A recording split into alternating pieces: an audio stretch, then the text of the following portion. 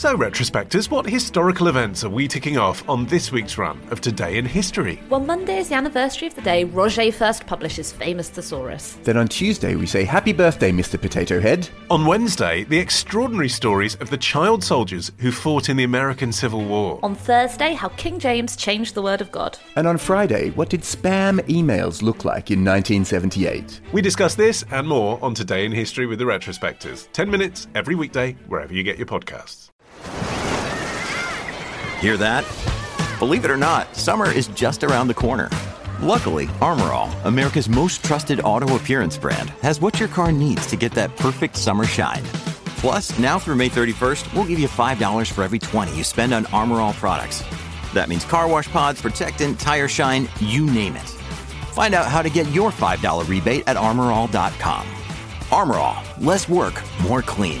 Terms apply.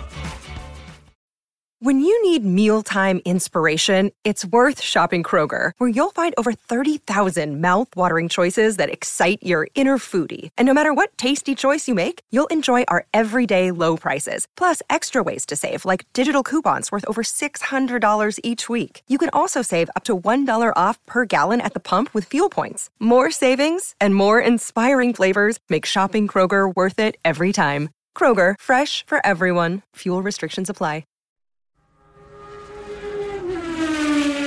Welcome to For Everyone's Sake, the podcast that may not yet be funny, but has logged a lot of recording time. Was that a testing joke? Yes. I found it very testing. Welcome to For Everyone's Sake, the podcast that, for this edition, will be using 2015 material with a few 2016 upgrades to see if they work. It's another testing joke, It's going to be a testing podcast.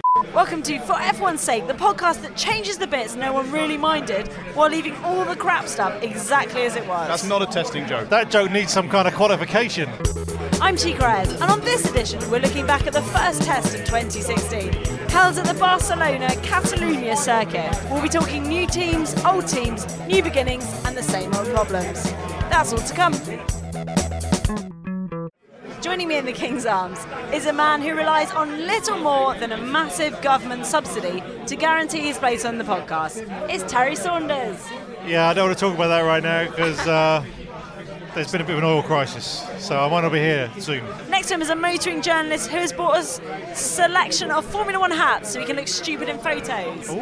Is your life more exciting, please, Phil Tromans? I feel really bad now. Oh my God, has Phil done something amazing? Well, I've been to Portugal to drive the new Mercedes E-Class. We've all been to Portugal. Yeah, I went to drive I literally got back yesterday from driving the new Mercedes-Benz E-Class, which is probably one of the most technologically advanced cars I've ever driven. It has a huge amount of very clever stuff in it. It's probably the closest thing to an autonomous car that I've yet tried. Do you know everybody's trying to develop these cars that will drive themselves? This one can drive itself for short distances. When you're on the motorway, you can pull a thing, it'll steer itself between the lines, it'll keep pace with the car behind, with the car in front, I should say. If you indicate, it'll change lanes all by itself. It's very clever. Can even Terry drive it? Certainly for a little bit until it suddenly goes, because the legislation is such that they won't let you continue to drive it for too long on its own.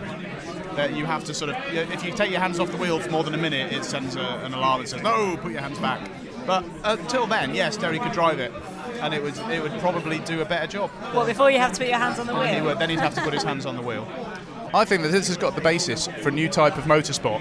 Formula One regulations, we're always bitching today that they're too restrictive because the technology is more than the drivers can handle. Somewhere in the 80s, the cars got so fast that they were like, right, we're going to have to tone it down a bit because otherwise everybody's going to kill themselves all the time. What if... All the time. You only kill yourself once. Semantics aside, what if we were to take away the limiting factor in developing top-end racing cars? That is, the drivers. I think we should have a series that is literally just manufacturers building self-driving cars. Now, I should stress straight away, I don't think this is something that we should replace Formula One with. There's always going to be space for seeing really cool humans doing really cool stuff. But, if any of you have seen Robot Wars, watching cool devices battling it out is brilliant fun. Manufacturers want to show off the fact that they can do these cool cars that can drive themselves. What better way to do it than say, right, next season we're going to 6 circuits. You guys, no rules, manufacturers build cars that will race each other. They're all on track at the same time. And not only do they have to go around the tracks as fast as they possibly can, they have to use all their cool, clever sensors to detect where the other cars are, to find out where they can dive in. Like Formula E, it'll bring in a load of new different types of people who are interested in the engineering rather than Lewis Hamilton's new trousers or whatever we're looking at. They're good bloody trousers, though. Adrian Newey will love it because he's famous for getting really annoyed at the fact that he has to put drivers in his lovely car and they mess up the weight or the balance or the lines or whatever. What do you think? Well, I'm sorry to say, but I think you've been beaten to it. Scare-electrics. What I've heard is that Formula E are having a support race of self-driving cars. I don't know when that's happening, but it's happening. I hadn't heard this. And secondly, God damn it, Formula One has been trying to remove the drivers from the equation for years. That's why they've been breeding them to have less and less charisma and personality until eventually there's just a hollow head in the helmet. You try and interview Jolene Palmer and say this isn't a fucking robot. Let's go on to Listener's Corner, in which you, the listener, say funnier things than us. Doug Rattray on Facebook says, am I the only one that likes a new qualifying format? I usually get bored during the first half of each session, and this would give more TV coverage to the smaller teams, as each one individually tries to improve their lap. The only thing I would change is reduce the time they have to get their first lap in from 7 to 4 minutes. Guys, can you talk us through the new rules? No one can. No one understands. Basically, it seems it's like the music stops and then somebody's out. Yeah, basically what happened is Formula One went into a meeting to discuss the 2017 rules, the new tyres, the new aerodynamics. Wanted to make F1 more exciting. Yeah, all the stuff that's been going on for years. And then they came out and went, oh, sorry, we made a new qualifying format for next week. And everyone's like, no, I mean, this is the trouble. F1 has been just absolutely perfect, apart from that one little thing that we've all been calling for them to change, which was qualifying. Okay, well, I mean, we did have Adrian Lovell on Facebook saying, bloody stupid, qualifying was pretty much the only thing that wasn't broken. The likelihood is that the first drivers to be knocked out will likely be due to traffic and being unable to get a clear run. 7 minutes with 22 cars on track to find a bit of space with everyone having to leave the pits at the same time. Not going to happen. Well, to be fair, that's kind of the point. The point of this new qualifying idea is that the good cars will be at the back, so that you have to fight through the grid. That I can kind of understand, but it doesn't make any bloody sense. Because Bernie, bless his cotton socks, wanted to have a completely revolutionary thing with sort of time ballasts and basically penalties for doing well or some nonsense like that. And from what I can tell, this appears to be the teams trying desperately to get him to do something other than that. And this is their sort of, all right, well, how about this as a sort of compromise kind of thing? Where, you know, there'll be a situation where the clock counts down and it's like the countdown music. And then every minute somebody gets shot or something along those lines. Yeah, I mean, I've read the rules. I don't really understand it. So there'll be a klaxon or something, and then all the drivers have to get out of their cars, and there's like one less chair on the circuit. It's like the reverse of the Le Mans start, where the drivers used to run out to their cars. Now they have to stop their car and run back to the chairs that are by the pit wall. Yeah. But there's one fewer chair than there are drivers. But it doesn't matter because it's not happening. Okay, well, Ian Jackson's got a point. He says, I can see they want a grandstand finish of the last two drivers battling for pole. But that doesn't work when you can only do one flying lap on the ultra-soft tyres. And realistically, you'd have to be on your second run as soon as the knockout period begins. It's almost as if they haven't thought it through. Oh, McLaren have used their joker. That's all I can think of. It does seem like it is happening. Of course, it's not happening straight away. Well, it's not. The thing is, it's not happening because Bernie Ecclestone has come out since and gone, oh, we can't write the software in time. Well, he wants to bring it in for Spain or somewhere, doesn't he? He's going, oh, we can't write the software. Yes, they can. They can write the software in time. They just need to put some people on it. He's just come out and gone, I need to say something that the investors won't understand. It's about the software. Oh, God, that sounds complicated. Can't do it. He's saying do it in Spain. Now, Ferrari have come out today and started going, well, we're not sure about it. We did vote for it, but we're not sure about it. So it's not going to happen. And if it does happen, all the teams will get their head around it and it'll be boring.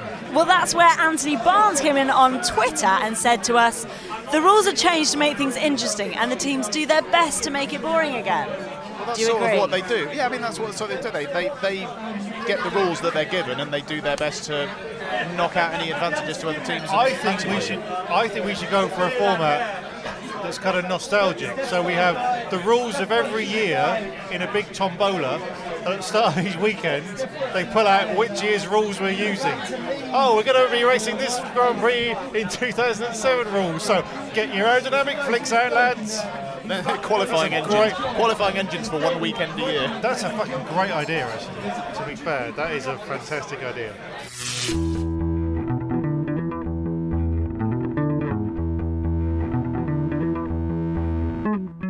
In this podcast, we are going to talk about the first round of testing. So let's talk about the performance of Mercedes. After unveiling a car that looks exactly the same as last year, the Mercedes boys were fast. They did loads of laps, had no breakdowns, and were as cocky as ever, saying that they've got so much more to give. As you were, still dominant. They drove enough miles, I read this stat, to get from their Brackley factory to 40 miles outside of Barcelona's circuit. Oh, so they didn't actually get there? But yeah, they didn't actually get there. So this is a massive disadvantage for them. What an amazingly shit stat to go, we nearly... I mean, come on, shove another 40 miles on the clock, lads, for the statistic. But don't give it... That's like going, I nearly ran the 100 metres, but I managed 60 metres. Do you think that this show, the rest of the season, is going to be just like that? I mean, it's first of all, stupendously good work, it would seem, by the boys and girls of Brackley. And I'm going to come out now and I'm going to say Hamilton, champion 2016. I think it's disgusting. They are making a mockery of testing. This is the problem with sport these days. Testing should be about teams coming out there, not knowing what's going to work or not. They're there on a wing and a prayer, bolting stuff together, wrapping stuff up with foil, using a bit of gaffer tape, and what happens? We've done 4 million bloody miles, and Terry, in their defence, they had a really good car last year, and they just sort of they brought it back out. The sport, they should have forgotten some stuff. So you're saying that testing should be a celebration of failure? They're on the ragged edge. You don't know if they're going to do the first race or not. You know, they go out and the car doesn't work. You can say a lot about Honda's disastrous year last year, but they did testing perfectly. By perfectly, you mean... disastrously. Okay. They were a story. We all went, are they going to make the first race? Are they going to put it back and get a podium by Spain? I mean, they didn't, but that's by the by. But if everybody did that, would we still have the same intrigue if it was just full of a load of chances that hadn't done their job properly? But then you get the lucky, cocky underdogs who would sneak through and win a race. You mean basically BAR? Yes. Which is who Mercedes are. Oh. You see, they've snuck up on us over several dominant seasons. To still be dominant, and the thing is, because they've come out and they did, I believe they did 11 Grand Prix worth of running over the 4 days, so they've clearly got reliability instantly nailed. They're also really, really quick, although a couple of teams were quicker, they weren't on the same tyres. I don't think they ever used the super soft tyres. So it basically means that because they're not worried about reliability, they spend the whole lot of testing even newer, even faster parts. And Rosberg said, we haven't shown all our cards. They haven't played the Joker yet. They've got a very interesting front wing. I don't normally care about front wings, but they've got a front wing where if you look at it, the front bit, the blade, wing, is stuck on by like 1/8 of an inch of carbon fibre. Take a look at a picture. Everyone at home, Google Mercedes front wing. It's basically stuck on with a bit of spit and tissue paper. There's no way it can work. That sounds very fragile. So when we know more about it, we'll come back to you. But in the meantime, let's talk about Ferrari. I think the best way to sum up Ferrari at testing was fast but unreliable. Vettel and Raikkonen aren't prone to jumping around with excitement, but they definitely seem positive about this year's cars. Raikkonen summarised their testing with the quote, "We always try to do our best, and sometimes we do mistakes." That's I'm a quote inspired. for the ages, isn't it? Well, they've made a mistake this year by entering a Formula One championship at the same time that Mercedes have. They've done everything right over the winter break. They've made a new car, they've made advancements to their engine, their drivers have been highly trained. everything's perfect except Mercedes are better. I mean, they've got the car looks pretty similar to the last one, although they have seemed to gone for the sort of 70s, 1975 season livery with the white at the top. Looks a bit like Niki Lauda. I think it freshens it up. I like it, yeah, but it does. Okay, Terry hates it, of course he does. They did look pretty handy. I mean, Vettel set the fastest time over the whole week, but it was on a softer tyre than Mercedes used at any point. On the ultra soft tyre, yeah, ultra, whereas Mercedes are on the medium tyre. Yes, which says a lot, I think. And they also only managed 52% of the laps that Mercedes managed. But they were fastest, was it 3 out of 4 days? Yeah, but again, on different tyres to the Mercedes, and they didn't go as far. They're definitely redder than Mercedes. That's all we can say for them right now. They do have a sexy new front suspension setup. They've gone from pull rod to push rod suspension, and apparently that has made the handling problems that they had last year better. There's less understeer, to the point where even Kimi says he likes it, and Kimi doesn't like anything. So we need to. So they used to have what suspension? They used to have pull rod suspension, and now they have push rod suspension. I think that's cleared that up. And what does that mean? It's basically, it's a lot easier to explain visually, so if you're listening, Google it. But basically, it's to do with where the uprights, it's to do with the dampers. Note for listeners there, myself and Chica are just kind of staring blankly at Phil, going, I hope this makes sense, because I have no idea. Basically, the pull rods pull the rods, the push rods push them. I did text you, ask you about this. So can you explain push rod? Well, I'll tell you what I said when I texted you back. I said Google it because it honestly it's a lot easier to see a picture of it. Basically, anyway, for about Google 4 it. years, It's really complicated unless you're I think about 3 or 4 years ago, Ferrari came out with a pull/push rod suspension, whichever it was, when no one else did, and everyone went, "Oh, Ferrari are going to be good because they've got a pull/push rod suspension." And now over the last few years, Ferrari haven't been very good, and they've gone, "Oh, we're going to go to a push/pull rod suspension," and that's what everyone else does because it's clearly better. So well done, Ferrari, for finally doing something better. I'll tell you the best way of doing this. I've found a picture. Terry, you're looking at this picture. This is going to be great podcast material. Sure. Can you describe to our listeners this picture that I'm showing you, the difference between push rod and pull rod suspension?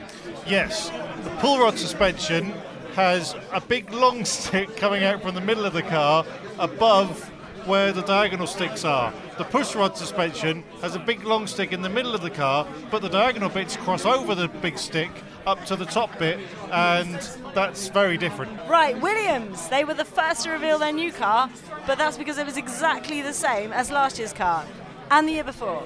No one's really explained what's been changed, apart from people keep talking about their size 0 rear end. That's less about the car. Makes me laugh every time. Yeah, it's less about the car and more about the drivers.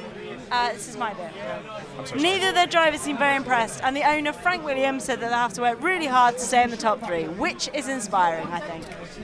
Williams are a bit fucked, basically, because last year McLaren underperformed, Red Bull underperformed, Force India underperformed until the end of the season, and Williams came third in the Constructors' Championship mainly because a lot of other teams were having a shit time. Now, those other teams are going to get their act together. I think Williams are going to struggle. Bottas and Massa have been cautiously optimistic. Well, Massa's just thankful to have another year in Formula One, and Bottas is still hurting from not being in the Ferrari, so he's just signing whatever the press officer puts in front of him. Well, they've said that they have been very quiet. They haven't been talking about it much, but they've said that the car understeers less at low speeds, which should, if you remember last year, they were pretty rubbish at places like Monaco and Hungary and Singapore, where there was lots of little twisty bits, so maybe they'll be a bit quicker there this year. They did quite a lot of laps. They did more than 300 laps, although their lap times were slower than the lap times they were doing at the 2015 Spanish Grand Prix, which of course was at the same circuit. So most of the other teams were quicker than they did at the 2015 Spanish Grand Prix. That's quite damning. Gary Anderson of Autosport, ex of the BBC, ex of being a proper Formula One engineer, did an analysis of the times and sort of factored in the different tyres and the different amounts of fuel that he thought they were using to give what he thinks is an approximate state of the union, kind of where he thinks they actually all stand. And he placed Williams way down, Bottas in 15th and Massa down in 21st. Well, there you go. What a great way to spend all that money. Red Bull. This season, of course, Red Bull have got a Renault engine, but we don't talk about that. Instead, we call it a Red Bull Racing Tag Heuer RB12. I don't know where the watch came in, but oh well. They had loads of problems in testing. Christian Horner has been very vague about what he thinks will happen this season because he has no idea. But Ricciardo kept smiling, and I think the car looks lovely. It does look nice. It's I like it. the matte paintwork is blooming lovely. Yeah, I Do you know agree. what? It looks really good. This is the only thing we've ever agreed on. I really like it. I think it looks really nice. Good. Yeah, Every time I see it, I'm like, that's a nice car. Anyway, let's start the paint. Well, there's nothing else to talk about. The car's good, the engine's shit. Well, it's. I mean, then they can't call it a Renault, but it's a Renault. Shall we wait? Let's talk about the Renault engine when we get to Speaking Renault. of Renault, let's talk about Renault or Renault Sport F1 team. Yes. It wasn't a great start for the new team. Their car was unreliable and slow. They barely did any laps on days 1 and 2, and I think the engine may have exploded at some point. Not sure. Magnussen described it as a driver-friendly car, which sounds like something with TV screens in the back for kids, or something that you would buy, Phil. Thanks. I suspect Renault are going to struggle quite a bit to start with because obviously at the end of last year the takeover of Lotus happened very, very late and they've essentially had to jam the Renault engine into a Lotus chassis that was presumably designed with a Mercedes in mind to start with. I don't know what they were thinking, but I'm sure they haven't. They basically had to make lots of compromises to get it working. So it's not going to be properly optimised with the chassis. Is that the year before last they had Renault engines in there, so they know what they look like. You know, it's only a few pipes. Well, I'd imagine there's probably some things changed. Probably not. I mean, results on track would suggest maybe they weren't. Renault haven't done enough to change their engine, so I think they're making a mountain out of a molehill. I think that 2016 is going to be a bit of a sort of stopgap year for the Renault team because they're going to have to try and find their feet with the way they interact with their new overlords. I think the main thing is all the decent staff have been poached by other teams in the last couple of years when they had no money. So now they're just left with like Jeff from accounts is designing the side pods. Got Mandy on reception. Yeah. I mean, she does her nails, but let her do the paintwork. Ooh. It's mad. She does them beautifully. I think it might be a bit of a rocky start for them, but because Renault now have their own team, they're not just sort of sitting in the background of Red Bull grumbling about all the praise they were getting. They're going to have more incentive to develop the engine better now that it's literally their own team with their own name on it. The rumours are mid-season they'll get a big upgrade, everything will be better. They're going to have to sit through the first part of the season, but at the same time it's going to be interesting having Red Bull slagging them off, yet not actually having a Renault engine in their car. Well, and what are Red Bull going to do now? Because they can't. Nobody knows what they're talking about when they're talking about Renault. They'll be like, "What? You've got a Tag Heuer engine? What are you talking about, Renault?" They're now going to have to slag off their own watch sponsor. Yeah, is there a chance that they're going to be saying this Tag engine is shit? It's genuinely going to be really interesting. How are they going to talk about it? Are they literally not going to? When they talk to Christian Horner, is he just not going to say Renault at all? Is he just going to? Well, obviously Tag Heuer need to pull their fingers out. What's he going to say? I mean, the precision's amazing. It's just not very fast, which is what you want in a watch. Let's go on to a slightly more optimistic team, Toro Rosso. These guys were the mysterious team in testing. They had a plain navy car. We still don't know what will look like. Admittedly, it was because they hadn't sorted the sponsors out. But I quite like the excitement. I mean, we don't really know a great deal about it. The best thing I've heard about Toro Rosso is that because their deal to get the Ferrari, they've got last year's Ferrari engine in the car. And the best thing I heard is that because the deal was so late, because all the Renault, Red Bull crap was going on, they were fairly sure they were going to get it, but they weren't given the plans for the engine until it was signed. So they guessed. They went, we reckon, they got a lot of pictures of all the Ferrari engine cars and went, we reckon the exhaust goes there, thing goes there, that's where the fuel goes in. Let's just kind of design a car around our guesswork. Did that really happen? Yeah. I think apparently they kind of got it right. They were like, actually, we did a pretty good job. I think this is almost going to be like a sort of local council-built skate park, where they decided we need a skate park, but they don't know anybody that knows anything about skate parks. And they just look at some pictures of a skate park and get the local concrete merchant to build some vaguely skate park-shaped structures. But they do seem to have inadvertently made a really good skate park. Yeah, it's good. They've done well. They're going to beat Red Bull for at least the first part of the season. Well done them. I think we might see them fall back towards the end of the season because obviously they're not going to get the benefit of 2016 engine upgrades because they've got a 2015 engine. Wouldn't it be more interesting if they started the year with the 2015 engine from Ferrari from the start of last year, which would be a downgrade from what they've got now, but it would mean they'd have an upgrade mid-year. So they just sort of backdate all the updates. Yeah. Okay, let's talk about Force India. Now, this is where things got exciting. Force India were fast. On day 3, Hulkenberg was the fastest. Nobody is really sure why. I don't think even they were sure why. But this could be a really exciting season for them. We should probably once again point out that testing doesn't really necessarily mean anything, and you can never exactly tell what it means. But they do look rather good. They're doing well. They brought in their B-Spec car at the end of last year, which did really well. With the funky double nostrils. Yeah, and they haven't really changed it. They've basically gone, this car's working all right. They've done a few minor updates, and according to the whole Gary Anderson net time thing, Hulkenberg was like 3rd fastest. Yeah, he actually places in the Autosport article. He places them 2nd in the speed stakes, ahead of Ferrari. He does finish it off saying, have they really closed the gap to Mercedes to just over 0.3 seconds? Probably not. But it does look like they're starting on a roll with a pretty decent car. Do you think they will? No. I think for the first few races they're going to be way above where they normally are, and then they'll gradually drop back over the years. Well, I mean, I don't think they have all sorts of stuff's going on behind the scenes at Force India with Vijay Mallya and Roy Sahara. Oh yeah, it's all. So the money's gone. They don't have a particularly stable business back end, if you'll pardon. But saying that, they haven't for years. That's They're true. basically And they've always been whiskey fumes. batting above their whatever cricket analogy. They're batting above all their analogies. Yes, they are. So, I mean, who knows? They do look pretty good. We'll wait to see what they do in the second They're test. going to win a race this year. I've said it. Oh, Yeah? Which driver, though? Which one? Hulkenberg. Which race? Hulkenberg. Which race? Monaco. Interesting. Let's bring things down a bit now, and let's talk about McLaren. Testing implied that this is going to be another year for them, saying that they'll be on the podium soon, and us continuing to believe them for some reason, but really they'll just be slipping down the leaderboard. Everyone was excited about 220 new horsepowers. We were as well, but they ended up 4 seconds off the lead pace. Alonso said he was proud of the team. I mean, what do they give these guys to say this? A lot of money. Did he really say he was proud of the team? It feels like one of those quotes they've kind of cut down. He's probably gone, this team is a walking disaster, but I'm proud of the dental care I get. Yes. And they've kind of cut that down to I'm proud of the team.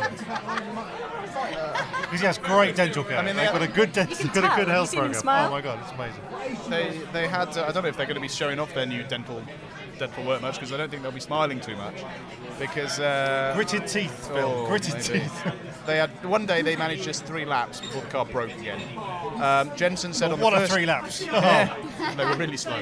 Jensen said on the first day that there's still a lot of work to be done on the power unit, which presumably is pretty disappointing when you turn up for the first day after a shit season and jump in the new car and find it's still shit. It does appear to be Honda's fault again, as opposed to the car. It does seem that the chassis might actually be pretty good, but through all the speed traps, still really slow. I think you're being too harsh there. Let's face it, they're doing a lot better than last year. This is true, Are but they? that's Compared to not last really year, saying much. they are doing a lot better. Last year, they didn't do any laps, the car broke down and they were last. This year, they're doing laps, the car's not breaking down as much and they're last. So, I suppose that is an improvement. what an improvement. I mean, there have been some changes at Honda. Should we talk about those? Yes, because Honda have parted ways with their top man. Yes. Well, it's this kind of fast-reacting, quick-thinking way that McLaren are going to definitely get back on the podium this year by sacking Yasuhiro Arai Yasuhisa. a week into the new season of testing, the guy who arguably screwed up their entire last year. And have they sacked him actually? No, they haven't. What they've done is said, oh, he's hit Japanese retirement age, so he's going to be moved to a different part of the company. Oh, and by the way, we always make all our staff announcements in the end of February, so we're not firing him, just happens to be that we've got rid of him. So I also understand that because they are so forward-thinking and quick moving, they're going to employ a young Ayrton Senna as a driver this year. And Adrian Michael Rees did Facebook us and said, it's John Surtees I'm worried about. That's a reference to old Honda. So Sauber, not a load to say about them. They finally got a car, but they haven't driven it. Yeah, they got last year's car, which was shit. Thought they'd drive it again just for, old time's sake. Sauber are going to be this year's Manor. They're going to be last. Now things did look a bit better for Manor, mainly because they built a new car. It looks like they might be a bit less predictable and finish midfield this season. Do you agree? They've got a decent engine. Their drivers are a little bit unknown, aren't they? They've got two new drivers. They got an Indonesian pay driver called Rio who's managed to spin it twice in testing. His name was Rio and he beats it in the sand. Have you ever seen an interview with him? No, I haven't. Oh, mate. He's got the charisma of this pint glass here. That's a mighty fine-looking pint glass, though. So they got Mercedes protege Pascal Werner Herzog. Yes, that's him. And, he's probably all right. And they've got Rio Ferdinand, who frankly's passed it. Former Manchester United defender, Rio Ferdinand. The real problem they're going to have with him is getting him into the car because he's a tall lad. But somehow he's got a load of money from Indonesia. So. And I think he's sleeping with his own wife or something. Sleeping with his own wife? And wasn't that the scandal? Super Junction. No, that was Ryan Giggs, wasn't it? Oh, shit. Okay, and finally we're going to talk about Haas. These are the team that want to create a unique car and not just copy other teams. And in my opinion, they've created a car that looks like a toy, and it's by far the ugliest car on the grid. Day one of testing wasn't good. The car was stuck together with duct tape, I think. But things got a lot better, and they ended up doing nearly 300 laps and were quicker than McLaren. If at no point this year they don't get Arnold Schwarzenegger to say hasta la vista, then they have missed out on a huge marketing trick. They're going to kick some Haas. But it's not Haas, it's Haas. We've been told that. Oh, is it? Really? Yeah. Who told you that? The guy in charge, because he's American, they say Haas. Haas. And then this is going to be like the difference between ass and arse, It's got isn't it? two A's. Yeah, I watched a long video about this, alright? It's Haas. This is even better for all the Haas jokes. They have basically gone how any new team should work, but we haven't seen a new team behave like this for so long. We haven't seen a new team work at all, really. I know. Have we? We're just there going, I don't know. It's like the fact that Manor this year have got a semi-decent car for the first time in, was it this is the 6th year they've been going? It was 2010, I think. 5 or 6 years, yeah. And Haas have come in with a better car on their first to go. 20 minutes in. Yeah, it's just like going, what the fuck were these guys doing? From a country that doesn't have much Formula One background, with headquarters in 3 different countries. Their car's built by fucking Delara and Ferrari. Yeah, no, they're looking very good. I'm genuinely intrigued to see how they do in the first few races because they did 281 laps at the first test, which was more than Manor, more than McLaren. They've got 2 pretty decent drivers in Grosjean and Gutierrez. They've both said that they think the car feels pretty nice. I mean, could we have asked for any more? I think this year is very exciting because, okay, Mercedes are going to walk it, Ferrari are going to be close second, but the midfield are actually so confusing. I don't know no one knows who's going to come where. The action is going to be in the midfield. Be really exciting this year. Yeah, not at the front. The front, all right, okay. Mercedes is going to run away with it. Unless Hamilton and Rosberg finally have that fight we're after. Punch up on the podium.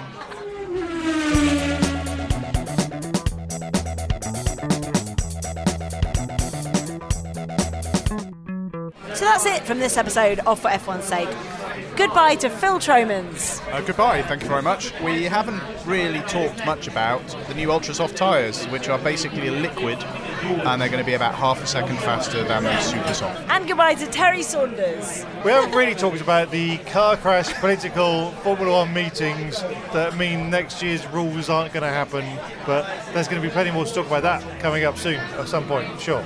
We'll be back after the second round of testing. Set the agenda by tweeting us at For F1's Sake or go to our Facebook page, FF1S. I'm Chica Reyes. Until next time, goodbye. Goodbye.